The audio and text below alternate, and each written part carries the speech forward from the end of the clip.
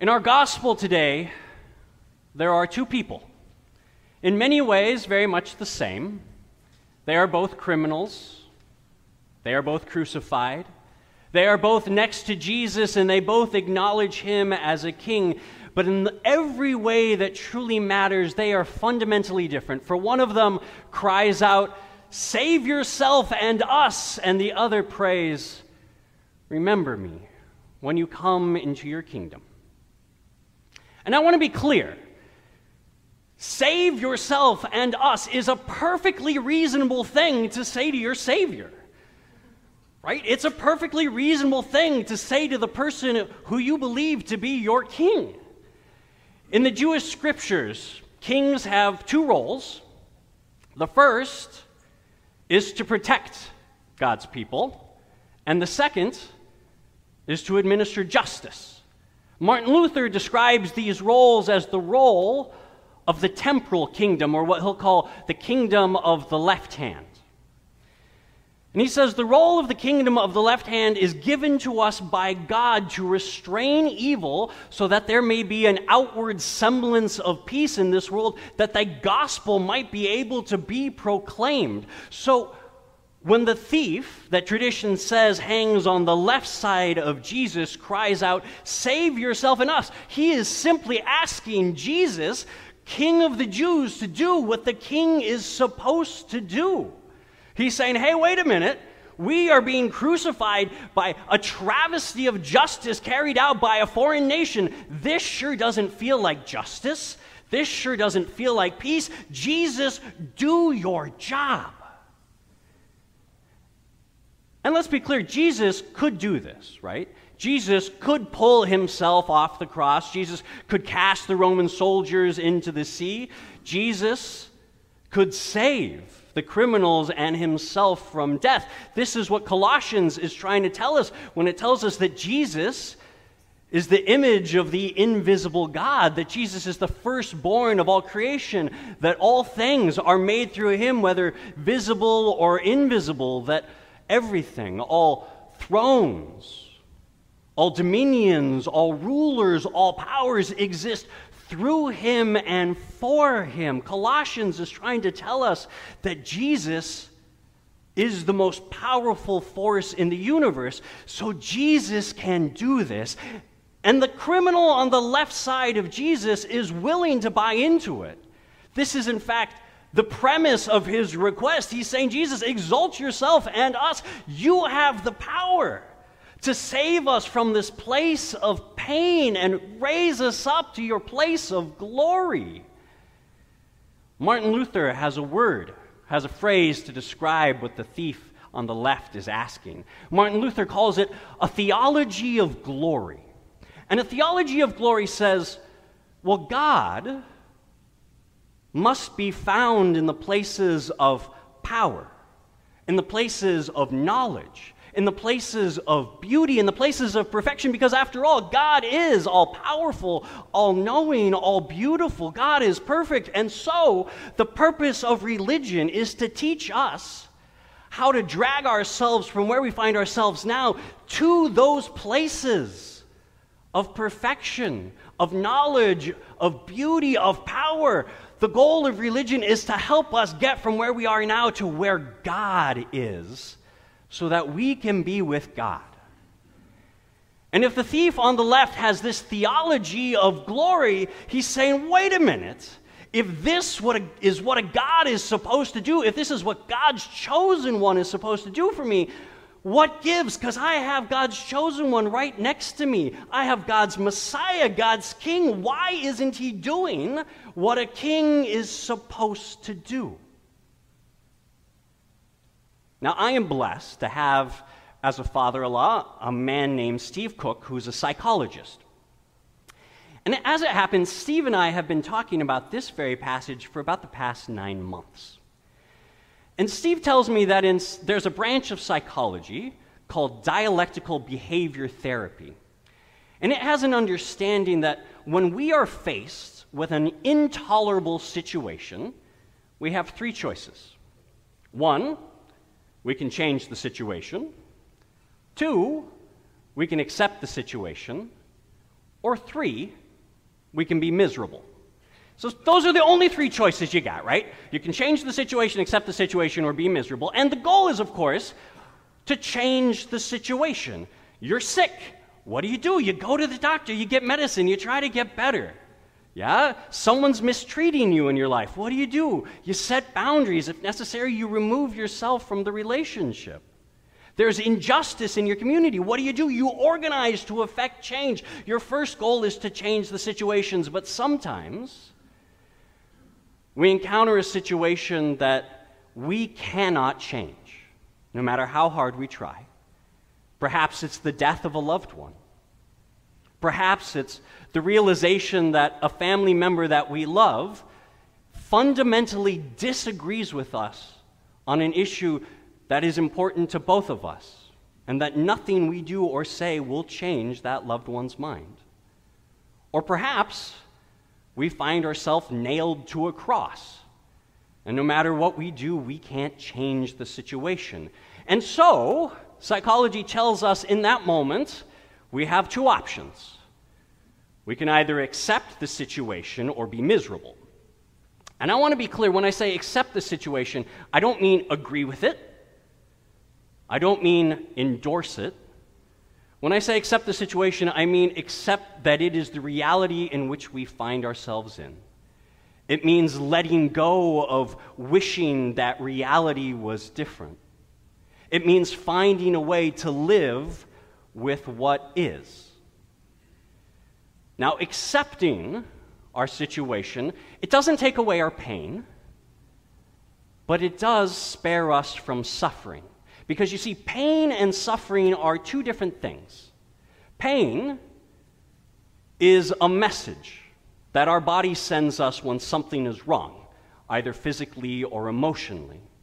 Pain is like the light on your car dashboard that goes off when something needs to be fixed. And in this way, pain is in fact a blessing from God, because pain is our body's way of knowing that we need to address something in our life. But suffering is our response to pain. Suffering is how we make meaning of the pain that we experience. Suffering comes from our refusal to accept the pain for what it is, refusing to accept it by trying to live in some sort of fantasy where we pretend it doesn't exist, by blaming other people for the pain that we are feeling, or by assuming that because we are experiencing pain, that pain gets to define the entirety of who we are. Pain and suffering are 2 different things, but so long as we refuse to accept the pain which we experience, we will inflict suffering upon ourselves. The understanding that we have these 3 options, and only these 3 options when we face an intolerable situation of either changing the situation, accepting the situation, or being miserable, right? Dialectical behavioral therapy calls this radical acceptance, but as Christians, we have for decades called it the Serenity Prayer. For those of you who are familiar with the Serenity Prayer, this is its basic message. God, grant me the serenity to accept the things that I cannot change, the courage to change the things that I can, and the wisdom to know the difference. The thief to Jesus' left spends his dying breaths railing because he wants to try to change a reality that he cannot. He wants Jesus to be a king that he will not be. And because of that, the pain that he experiences on the cross becomes the thief's own suffering.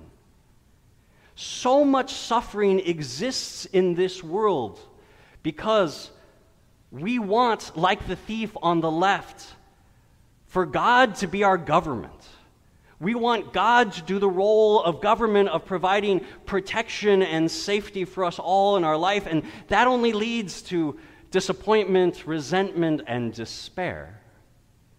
But the inverse is also true, that so much suffering exists in this world when we realize that God won't be our government, and so we try to make our government our God.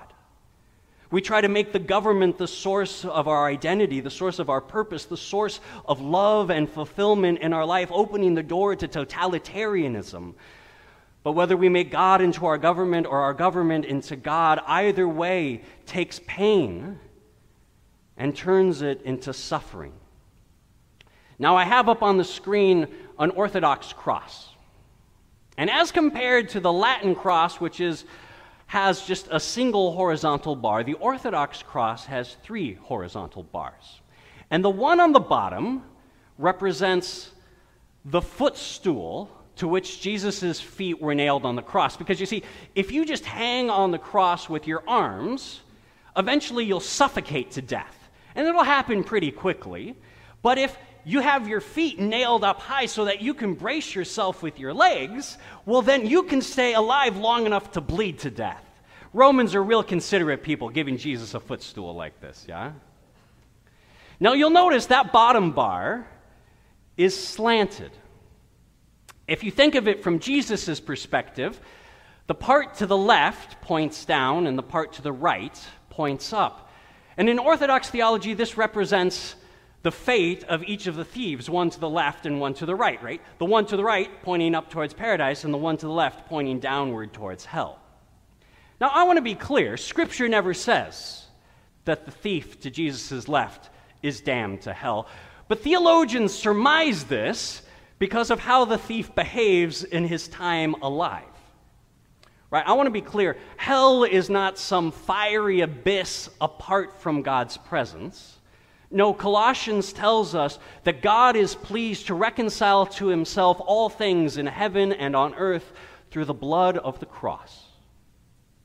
God has reconciled himself to all things, which means there is no place and no one who is apart from God. Hell is not God's absence. Hell is being in God's presence and hating it. The thief on Jesus' left is with Christ on the cross. But he despises Christ because Jesus is not who the thief wants him to be. Jesus is not the king that the thief wants him to be. And so, being with Jesus in that place, that thief is already in hell. But that bottom bar on the Orthodox cross, it points upwards to paradise on the right side for the thief on the right-hand side. And like the thief on the left, the thief on the right doesn't have to die to experience paradise, because paradise is not where you are, it's who you're with. And the thief on the right is with Christ. The thief on the right is with his King, with his Messiah, with his God. Yes, he is in pain on the cross, but his pain is not suffering, because the thief on the right has accepted his pain. He accepts his own responsibility for what he is experiencing in that moment. He says, we are justly condemned for our actions. We are getting what we deserve. But he doesn't let that pain define who he is, because in contrast to a theology of glory, the thief on the right-hand side has a theology of the cross. Yes, the thief on the right-hand side will agree with Colossians that Jesus is the image of the invisible God, that he is the firstborn of all creation, that all things are made through him, that he has the first place in all things. But the thief to the right knows that Colossians continues to say that in Jesus the fullness of God was pleased to dwell, and that through him God has reconciled himself to all things in heaven and on earth through the blood of the cross. You see, the thief on the right-hand side knows that God is all-powerful and all-glorious, yes, but God's greatest glory is to be with us. God is reconciled to us on the cross, which means that instead of us having to get ourselves to those places of glory, to those places of power and beauty and knowledge and perfection to be where God is willing to come to where we are, to be with us in our weakness, to be with us in our foolishness, to be with us in our brokenness, because God wants to be with us more than anything in the world, and so God will find us even on the cross. To the thief on the right-hand side, the cross and the pain that he experiences is not a divine injustice to be resented and to become a source of suffering in his life. To the thief on the right-hand side, the pain that he experiences on the cross is shared with Christ. It is a way in which he is connected to God. In the Orthodox cross, that top bar, it represents the place where Pontius Pilate wrote, "King of the Jews," over Jesus. But when the Orthodox paint the cross, they don't write King of the Jews on that top bar. They write King of Glory. Because they know that the greatest glory of the all-powerful God is to be with us in our weakness. And so that is why when I read the gospel, before I read it, I bow to the cross. And after I read it, I bow to the cross. So that as we look for Jesus, as we look for Christ, as we look for the ruler of the universe, we might look in the one place where God has truly revealed him, with us on the cross. It is a way of reminding us that if we want to know whom all the governments of this world are created to serve, we are meant not to look at our president, not to look at the White House, not to look at palaces and princes. We are meant to look at an innocent man on death row. For all the governments of the world exist to serve him. And so we, like the thief on the left, come to realize that Christ is king, yes, but not of a temporal kingdom, but of a spiritual kingdom. For Jesus protects and Jesus administers justice, but Jesus' protection is a love that is stronger than death. And Jesus' justice is a forgiveness that grants mercy even to those who nail him to the cross. This is Christ's kingship. And Christ's kingdom is wherever such love and forgiveness reign. Which means that Christ's kingdom is not a place where we are at, but it is how we are. For the kingdom of God is not where we are, but how we are in Christ. And so, when the thief on the right prays, "Remember me when you come into your kingdom," in that moment, his prayers are fully answered. There are two people in our gospel. On the outside, they look very much the same. They are both criminals. They are both crucified. And they are both beside Christ. They both acknowledge him as king. But one cries out, "Save yourself and us," and the other prays, "Remember me." We will be both of these thieves in our lifetimes. We will cry out both "Save me" and "Remember me" when we are faced with the intolerable.